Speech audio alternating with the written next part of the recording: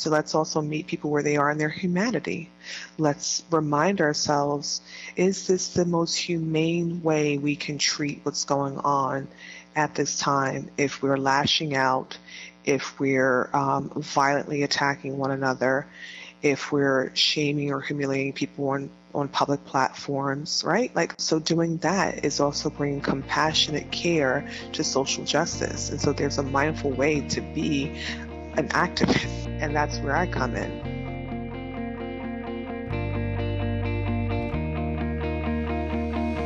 Hello, and welcome back to Seek the Joy podcast. Happy Seek the Joy Tuesday. I'm your host, Sydney Weiss, and on the podcast this week is Asha Terry. She's an author, award-winning community mental health advocate, psychotherapist, and certified life coach. And as a mindfulness practitioner, Asha has coached and consulted individuals and groups of people really throughout the world on personal development, lifestyle, and wellness. And I was so excited to sit down to have this conversation with Asha, but I'm even more excited to share it with you because it's really a beautiful conversation and a powerful conversation about bringing compassionate care, empathy, and joy to activism, to social justice, while also honoring ourselves and honoring our own self-care. So in this week's new episode, we chat all about Asha's journey, becoming a mental health advocate and licensed therapist, being of service while also experiencing what you're helping others transform, and anxiety and other difficult emotions as an experience and not a characteristic. Asha shares how we can continue to process tough things, do the important work, and practice self-care, all while empowering ourselves in our own activism. Plus, we really have an incredible conversation about not denying our experiences with trauma, the importance of empathy as a practice, creating emotional safety for people who have never felt safe, joy existing at the same time as pain, Asha's biggest dream, and so much more. This is really such a beautiful and powerful conversation, and I cannot wait to hear what you guys think. Make sure to join the conversation on our social media channels. We are at Seek the Joy Podcast everywhere. And don't forget to hit subscribe on Apple Podcasts, follow along on Spotify, and leave us a rating and review. Ratings and reviews not only help the show get seen by new people, but also shares with people what Seek the Joy Podcast is all about. When you do leave us that rating and review, take a screenshot of your review and send it to Sydney at seekthejoypodcast.com. I'll send you our guide for infusing more joy into your life as a thank you, and it's just a great way for us to connect outside of the show too. Okay, one last thing before we dive in. About 10 or 15 minutes into this conversation, we totally had some technical difficulties and the audio is funny and the sound is weird, but if you just turn the volume up a little bit on your end when you get to that part, you should hear us no problem. But I'm telling you, you never know what's going to happen when you're podcasting. But it doesn't take away from this really beautiful, powerful, and vulnerable conversation. I'm so grateful for everything that Asha shared, and I know you're going to take so much from Asha's wisdom and experience and her tips. So without further ado, here's my conversation with Asha Terry.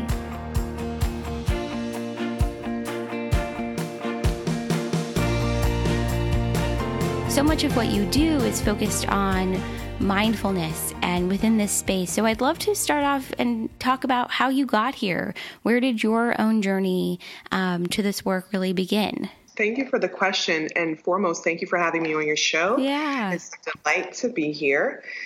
My journey, I'll make it as short as I can. It started with me believing at 4 years old I was going to grow up and become a nurse. And I don't exactly know where I got that ideation from, but I stayed on that path, was accepted to Pace University nursing program in Westchester, New York. And I actually did 2 years of nursing. And similar to your story, and there's two parts to this, I didn't pass my first major exam to allow me to go on to the next level in my nursing program. And I was very frustrated, very sad, and very tired, honestly, because I put a lot of work, study hours by myself and with groups to excel. And I was used to excelling in high school, and I found that I was overstudying and not excelling. And so I was actually quite sad about that. And at the same time, unsure of what to do next, because I had spent 14 years of my life identifying myself as a soon-to-be nurse, or one day I will be a nurse. So when this time arrived, I spoke to a really good friend who was in a program at PACE at the time, nurse. It wasn't nursing, but it was human services.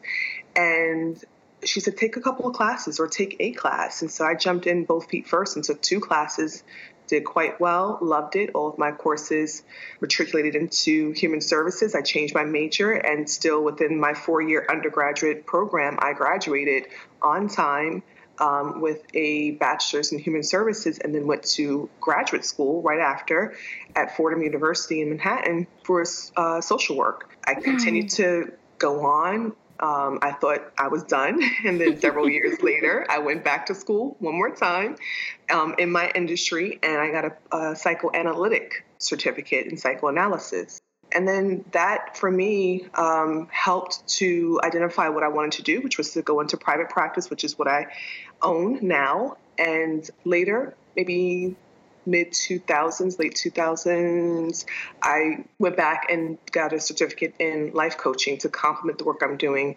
in psychotherapy. And it helped because a lot of people were getting into that industry, but also I had the background in social work and was doing therapy, so they were very similar. And like you, when I didn't pass my licensure exam the first time with my master's, I was a little frustrated, but I buckled down and I refocused and remembered why I decided to do this to begin with.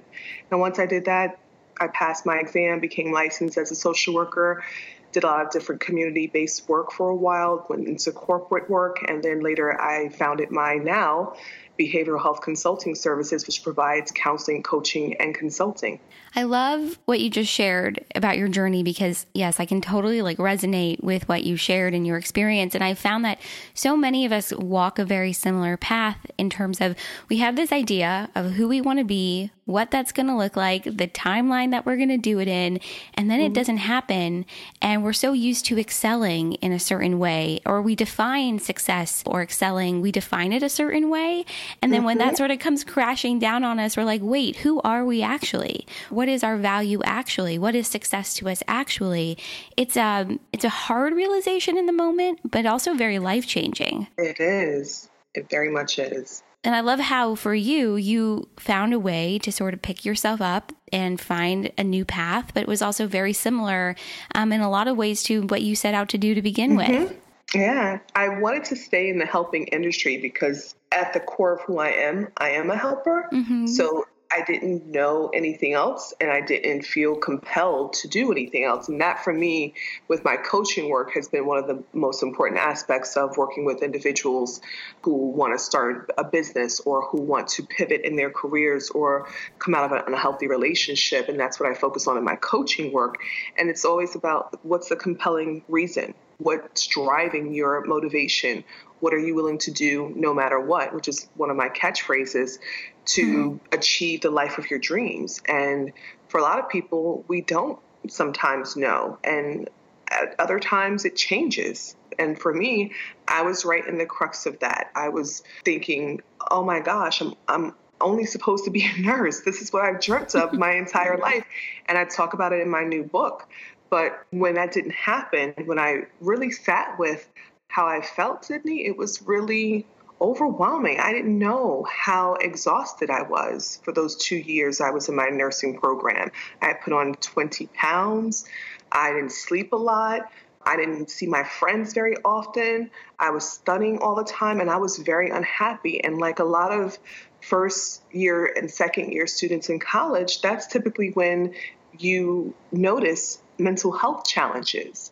I was probably depressed and didn't know it because I wasn't satisfied in what I was doing, and I wasn't able to enjoy being a campus student. I didn't do much on campus with campus life until my 3rd year in school. So it was overwhelming, but most importantly, it was revealing. It revealed to me all of those things. And I'm so grateful for my friend Melissa, who I speak about in my forthcoming book, Adulting as a Millennial, A Guide to Everything Your Parents Didn't Teach You, because I don't know without her if I would have even known that there was another program. Because the sad thing is, for a lot of college students, you don't have advisement. Now, there's advisors, we know, in your track, but most people don't seek those people out.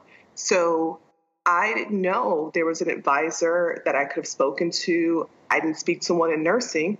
Melissa was the one who pointed me to the advisor, who was also the chair of the board that oversaw the program. And it was through my connection to this particular woman, this doctor, who was really a warrior woman, a great friend she became.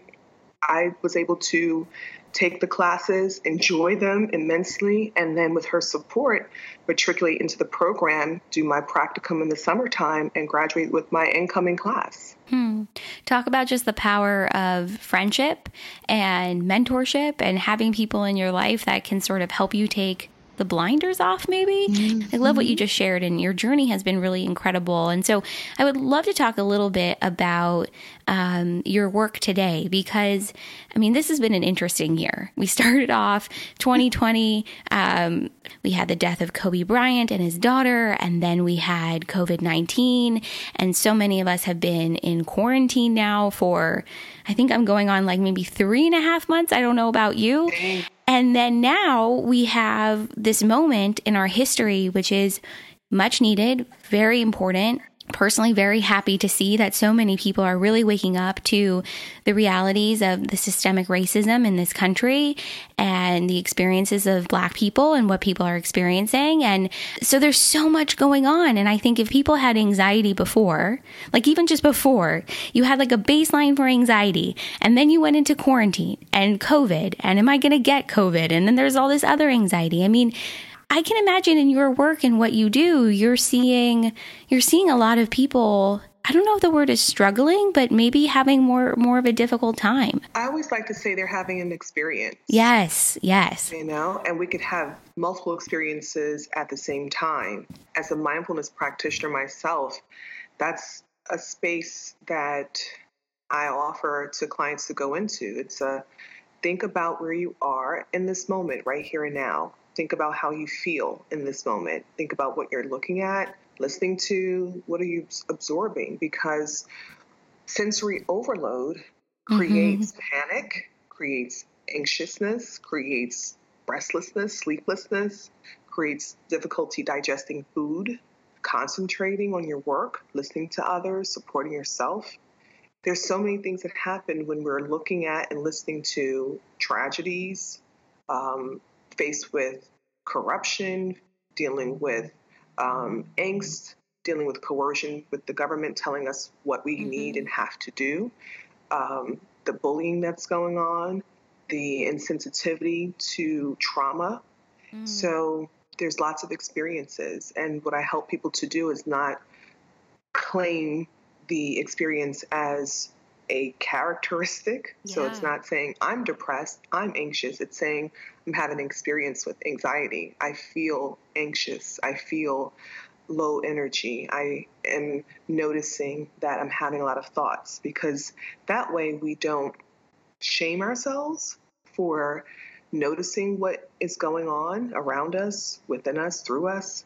And I think that's very transformative and powerful. And it's empowering clients to notice signs and symptoms that are oftentimes created through our experience with our environment.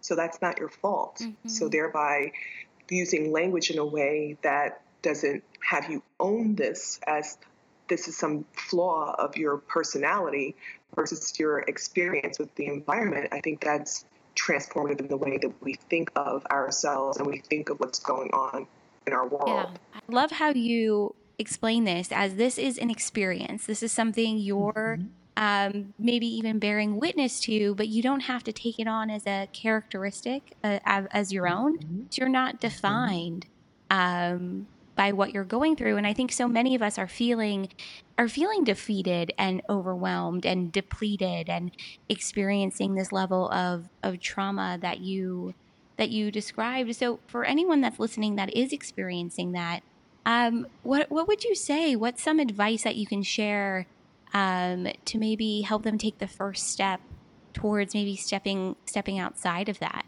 That's a great question. One of the things that I work on with people with regards to mindfulness is just to slow down and notice. And that's sometimes very challenging for people. Mm-hmm. I know myself, I have to practice this every day, multiple times a day, to slow myself down, to notice what I'm doing, how fast I'm moving, what my head feels like when I'm talking about something or talking about something triggering for too long. And I give myself grace. I work at self-compassion. It's something that I mirror for my clients. And through that, it validates their experience. We often look for external validation, but validating ourselves is of utmost importance first. When we do that, when we notice that there's an us, there's a me, there's a you, then we can become more aware that sometimes things are not personal, that Mm-hmm. sometimes things are not about people not caring enough, but that we should look for ourselves in the mix of everything that's going on. And with doing so, we notice what's happening, we notice what we're experiencing, we notice what we want to maybe experience next. So even if we're jumping ahead or we're playing stories back in our mind, it's okay to just see those thoughts coming in, see those thoughts as they go possibly, or if they multiply, and then just gently taking some time to breathe so that we don't let our minds and our bodies remain charged, because that creates inflammation, the fight or flight experience, the response, as we call it, typically in psychology and sociology, but it's an experience too. So what I help people to do is put language to that, and also to remind us that it's okay to not necessarily do the automatic thing that we're noticing happens when we feel afraid or worried or intimidated or uncertain, but that it's all right to do something else, and something else we could figure out as we go along. Mm-hmm. And have you found that it's sort of unique to everyone? Because for me, I notice when I'm experiencing those feelings of anxiety or distress, and whatever my go-to response is, I found that I need to replace it with something else. So for me, that might be taking a step back from the computer, which is usually what's giving me the anxiety, and taking a step back, maybe going on a walk, maybe picking up the phone and calling a friend. Sometimes it's literally just getting up, moving to the other side of the room, taking a deep breath, and coming back. So, have you found that with your clients, it's about identifying, something different for everyone that might work, or are there some kind of common themes or through lines that you can share that might be helpful for people? Yes, it's both. So in mindfulness, the something else, I try to allow clients to figure out for themselves, right? This is the work of freeing people from the constraints of the world telling them what to do. We are innately smart, we're intuitive. So using our intuition guides us. Sometimes we don't know or notice the intuitiveness of the being because we're dealing with stress. We're dealing with so many stressors at the same time that our body tends to be in overreaction mode. So what I do is just allow quietness to sit with. What are the tendencies you like to go to when you notice that there's less joy? What are the things that give you more pleasure? And as we just sit with that and we think and explore, people remember, they remember, like, oh, I like walking my dog. I like going for mindful walks through the grass. I like sitting in the park under the tree. I enjoy crossing my legs in lotus position and just closing my eyes and noticing my breath and feeling myself grounded and anchoring into my seat. People notice those things when they get still. So I allow that to occur naturally. And then if there's some ways that we can help people who might get stuck get unstuck, I'll offer up some tools. And it might include the things that are known to be effective from research, which is we need to move the energy out. That's part of why earthing or grounding is so vital, because when we feel dysregulated, that energy gets trapped. It literally gets trapped between the tissues in your body, the muscle tissue. It gets trapped in your system. So your whole central nervous system may shut down or overreact to the stimuli. And so it's important to get that energy out. So you may need to move your body, which might mean getting up and doing some dance moves, or getting up and shaking it off, or actually going for a walk mindfully without your devices or people talking to you. So moving your body is very helpful. It's medically based, but it's also mindfully based. And so I help them to find those things for them too that are known to be proven to help, but also to allow them to do the work of exploring for themselves first. Yeah. What you just said reminds me of something that I had written down in my journal maybe about a month ago, which was that energy needs to be moved in order to be healed. And so you have to move, whether that's moving your physical body or moving your mental body, and not staying, in that sort of distressed space, which I'm wondering then, how do boundaries play a role in all of this? Because I think what's been so interesting is we're spending so much time on social media. We're spending so much time watching the news. And I think it's this interesting balance of wanting to stay informed and wanting to know what's going on, and whether that, especially with the virus, like protecting yourself. What's the latest news? What is everyone saying on social media? But then that stimulation factor, it's so overstimulating. And I think sometimes it can be obviously overwhelming. So what role then do boundaries play in all of this? It plays a significant role because, like we were speaking of regarding mindfulness, there's the in and out experience in mindfulness of checking inward and then checking outside of yourself and noticing. And that's something that I incorporate into my work. So what that looks like is, like pre-COVID, for example, it was often recommended that people monitor their screen time because it has a negative impact on the brain. It also has a negative impact on your vision over time. I have clients who've reported problems with their vision from being in front of the computer for too long. So we've had to get blue glasses to put on and wear watching our screens. So before COVID, those things were recommended for people to monitor. Limit your time in front of your computer. Put an app on your phone to time you when you're reaching a certain limit. A certain limit might mean no more than 30 minutes a day on social media, which is hard for a lot of people because it's so mesmerizing to be on social media. But also do things that you recognize are beneficial for you and recognize what's not beneficial for you. So I'll ask clients, for example, when they are spending 20 minutes or 30 minutes of their session talking about the news, I'll interject and I'll say to them, is this what you wanted to spend your time talking about? And most times they don't notice how long they've been talking about one subject matter that gets them really aroused.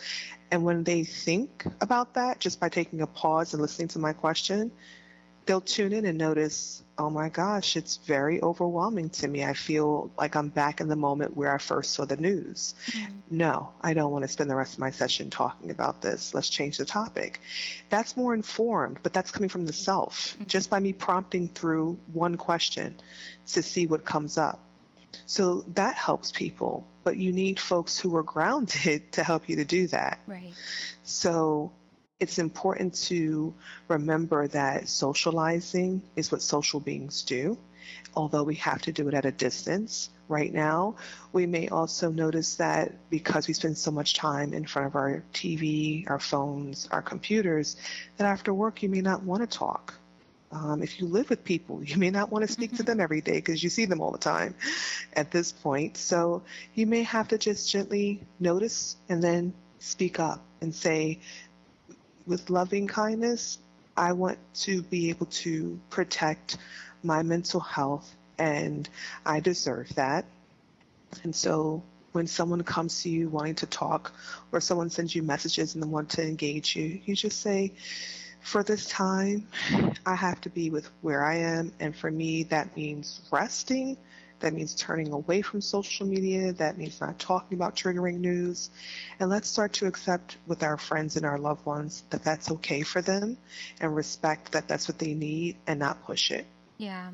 I think what you just shared is so important because I think it really is this balance of being engaged, but then is this really how you want to spend all of your time? And we do Yeah. have that free will, but you have to sort of be conscious of it to say, okay, I'm going to engage, but only to this extent. And so I think it's a form of self-care almost, to know your limit or to Mm-hmm. maybe even, know your boundaries. And it's interesting because I've had people who have said to me, well, if you're not watching the news, if you're not staying on Twitter, if you're not super engaged, then you're just like not processing the tough stuff. Like you're not engaged with it. Um, and I think that's interesting because I think it can bring about a lot of shame for somebody who may have someone in their life who is saying that to them. Like if you're not plugged in all the time, then you don't care. You're not an advocate. You're not, Yeah. socially aware. But what you said so beautifully, I think, contradicts that. And we need that contradiction because you Mm-hmm. can engage to your own limit. You can, um, you know, be involved, know what's going on, want to do your part to make change in the world, but you don't have to also let it be all consuming. So Mm-hmm. I love what you shared because I think that's so important for so many to hear. I think especially right now. Yeah, and I'm glad that you said that, Sydney, because I've been having this conversation in different ways and I Mm-hmm. want to elevate it more. There is this aspect that comes along with various stages and various people who are considered active in their activism and who are activists. Mm-hmm. So wherever people are in their level of awareness is fine. What's not fine is bullying people into doing more than they can handle, Mm-hmm. or shaming and humiliating people for not doing, quote, activism, unquote, a certain type of way.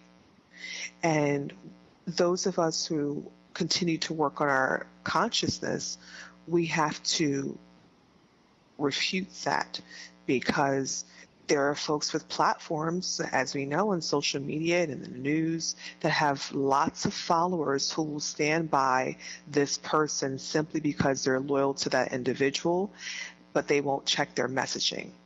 Mm-hmm. And it's important that if we do this work, there's a level of compassion that comes along with it, and that we notice when we're starting to abuse our influence and our power to tell people what to do. Mm-hmm. So we're not in anyone else's skin. That is why working towards empathy is something that's a practice, but we need to be mindful that, things are triggering to people in different ways. So yelling or humiliating or shaming or name calling or blaming people, that only triggers things that may already exist in their past or present life, and that's abusive and it has to be called out. Mm-hmm. I'm glad you said that because it reminds me of something I've seen quite a lot, I think, over at least the last week or so, is that there are Mm-hmm. so many lanes here. Some people are protesting, some people are Yeah. posting online, some people are donating, some people are having tough conversations with the people in their life, some people are having those tough conversations at work. And so I think it's been such a nice reminder to see that messaging because you can't physically occupy every lane because you Mm-hmm. will run out of steam. You You will will be burn depleted. You out. will. And I think we're in this for the long haul. So Mm-hmm. find for yourself what works, what feels good, what can you can sustain yourself, what actions you can do that are going to be sustaining. But it takes a certain, I think, it takes a certain amount of practice to be able to do what you just shared, which is so important of saying, I'm not going to let someone else's words or what they're saying to me or what they're projecting change my feeling of myself in this Mm-hmm. moment. And I think that's sort of like a muscle that we have to work on. But having these conversations and these reminders, it's my hope that it'll remind all of us, to do that. Me too. Me too. So this brings me to something that you mentioned a little bit earlier too, which was about insensitivity with trauma. And I think so many of us deny our experiences with trauma because we don't know that it's trauma. And so I would love it if we could talk a little bit about that, because I think especially now with what is being shared in the news and on social media, everything from COVID to George Floyd's death, people are experiencing trauma, I think, in ways that they didn't know existed. So how do you sort of get to this space? And maybe this is too much of a loaded question, but how do you get to this space of no longer denying the trauma that you're experiencing? Yeah, where can people start? Because I think maybe the veil of that trauma is just now being lifted for so many of us. And that's where that sense of depletion and anxiety and depression comes from. So yeah, where can we start with this? It's a powerful question. It's a loaded time that we're living in, so it's apropos to everything that's going on right now. And we can start with where individually we are, because there's one among many. So I'm one person, but I'm also within several different groups. Female, Black, person of color, Christian person. So all of these different characterizations I fall into, like so many people do. And there's different messaging around that from those different groups. So respecting individuality is, to me, always very important, because as anyone else would probably say, when you are outside of the group, there you are, and then within the group, there you still are. So it's important to say, for me in this time, that I can do what I'm capable of doing, and I notice that I'm really sad with what's going on in the world. And so some days it may be really tough, and it may start with you letting it out in a way that's not harmful to yourself nor to anyone else.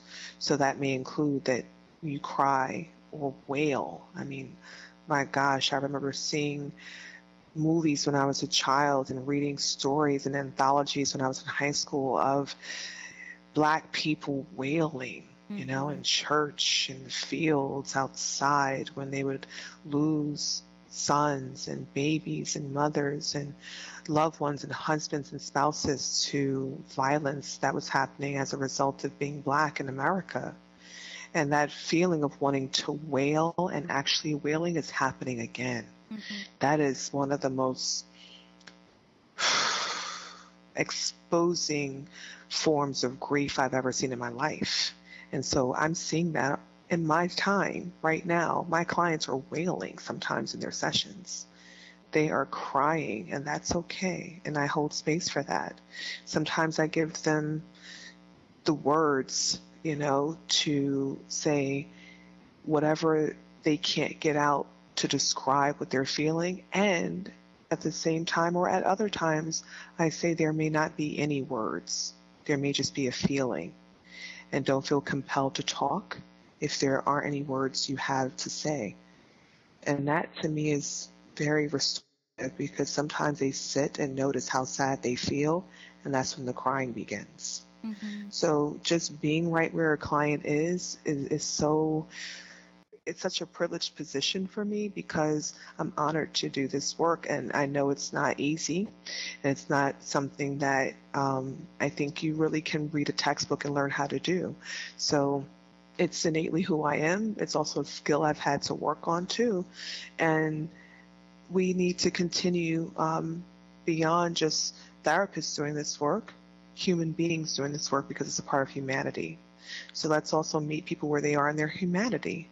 Let's remind ourselves, is this the most humane way we can treat what's going on at this time? If we're lashing out, if we're violently attacking one another, if we're shaming or humiliating people on public platforms, right? That's going back to the previous question. So doing that is also bringing compassionate care to social justice. And so there's a mindful way to be an activist. And that's where I come in. So meeting Yeah. people in that way, that's what I'm hoping will help. What you just said, compassionate care to social justice, we need that. And I think more people are understanding that and feeling that Hmm. this is a time for more compassion and empathy. But in order to reach that space, there needs to be more awareness. And that awareness comes from both, I think, as an individual, but also as a community. And being aware of really what's going on, not turning a blind eye, but being willing to sit, I think, in this space of listening. And within that space of listening is that space of compassion.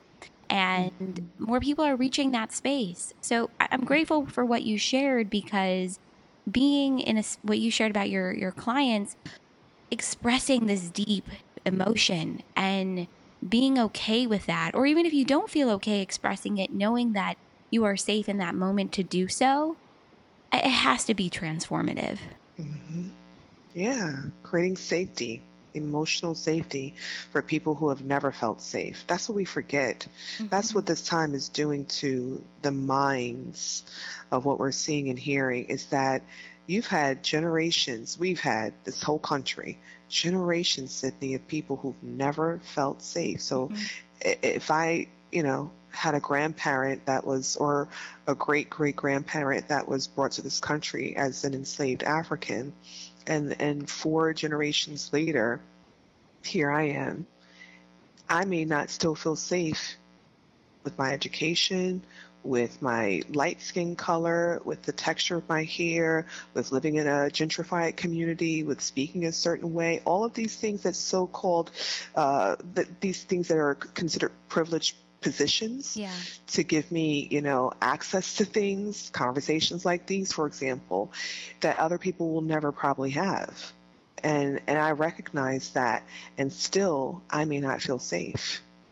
So to hold space for people to cry, yell, weep, mourn, write, journal, take photographs of, to share, to dialogue, to sit in meditation with people, all of these different holistic care practices that are available and we can access with, of course, access to the internet, and hopefully for those who don't have it, being able to do it in public spaces like the park or in their church or someplace in their home. Those things that can be done right now are giving people permission for the first time maybe in their lineage, not just now, their lineage, to say, you can be right where you are, and I'm going to witness it with you, so that you don't do this by yourself, and you know that you'll be okay. I'll hold you in that way. And I think that's very spiritual, and I think that's sacred work, and it should be treated as such. I'm really grateful for what you just said, and I think this is so important for everyone to hear, that what we are bearing witness to, I think, in such a beautiful and powerful way, but it's also bringing up, I think, a lot of powerful emotions in others, bearing witness to someone else's emotion. Mm-hmm. We are really seeing, like you shared, being reflected back at us, people who have never felt safe, who have lived Mm-hmm. with this anxiety and this fear, and it's deeply rooted. And I'm sort of speechless, because I hear exactly what you're saying, and it makes so much sense to me. And that's why I really believe it's so important to have a conversation like the one we're having, so that we can even bring those words to light and to the table, so to speak, Mm-hmm. so that people Mm-hmm. really know that and really hear that. Um, and it just feels more important than ever to give ourselves, to give one another, to give the Black community, people of color, that opportunity to really express that anger, that sadness, that fear, that anxiety, that feeling that you just expressed, that not feeling safe, in your own skin, or in your own existence. Mm-hmm. Yeah, it's very sad, isn't it? Yeah, Yeah. it really is, and I talked about this in an episode I released maybe 2 weeks ago. Um, I'm white. I'm very aware of my own privilege. Uh, Mm-hmm. and for me, when I started the podcast, I have wanted from day one to really provide a space to share more stories and share more voices and use what I could maybe create to help do that. And Mhm. my own passion and my own mission to do that has actually never been stronger. So I'm really grateful that we've had this conversation, because I know that I have so much more to learn. I just want to open up a space to have this kind of dialogue. Yeah. So I'm so grateful for what you shared, because I know that this is deeply personal for you too. It is. Thank you so much for that, Sydney. I appreciate it. I can imagine, because you're of service, but you're also experiencing what you're helping others transform for themselves. My mom is a marriage and family therapist. And so Oh, I know that, not that she shares anything with me, and because she's good at what she does, she knows her boundaries, but yeah. I can see sometimes, on her face after having a tough session with a client. And so I can imagine for you, it's sort of this duality of processing. You hold the space for your Yeah. client, but this is also hmm so personal for you. It is. It's something that in my work we call countertransference. It's the experience of watching and witnessing something that is going on in the room with a client and having a remembering of what I have also experienced, right? Yeah. It's going on a continuum. So me remembering something that I have witnessed, watched, heard, read about, been told, from my ancestors, my predecessors, it's it's ongoing. So as I'm there with my clients, I'm there with myself and I'm there with my past, and it's all in the room together. Yeah. That's the countertransferential experience of being a therapist. It goes on beyond race and gender and class, but at this time, especially, it's going on with what's happening in the world as a woman of color, a Black woman, a woman of a particular ethnic group. Mm-hmm. It's something that I'm feeling, and it's challenging. But you know what, Sydney? At the same time, I went through a really difficult time several years ago, and it lasted for several years. I was Mm-hmm. dealing with a lot of personal things, taking care of family members while also growing my practice, and I was thriving at the same time. It was a really ironic kind of situation to be in, but it was beautiful. And I didn't know exactly what would come of it when I reached the other side of sorrow, stress, loneliness, etc.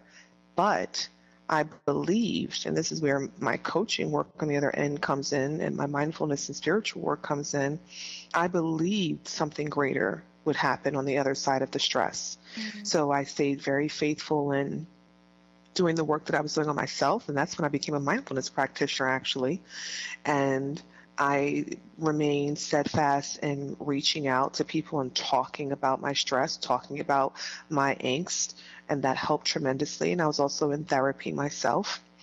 And when I did get through the trials, I was relieved, of course, but I was also really grateful because my spiritual practices and my higher power carried me through without falling apart. Mm-hmm.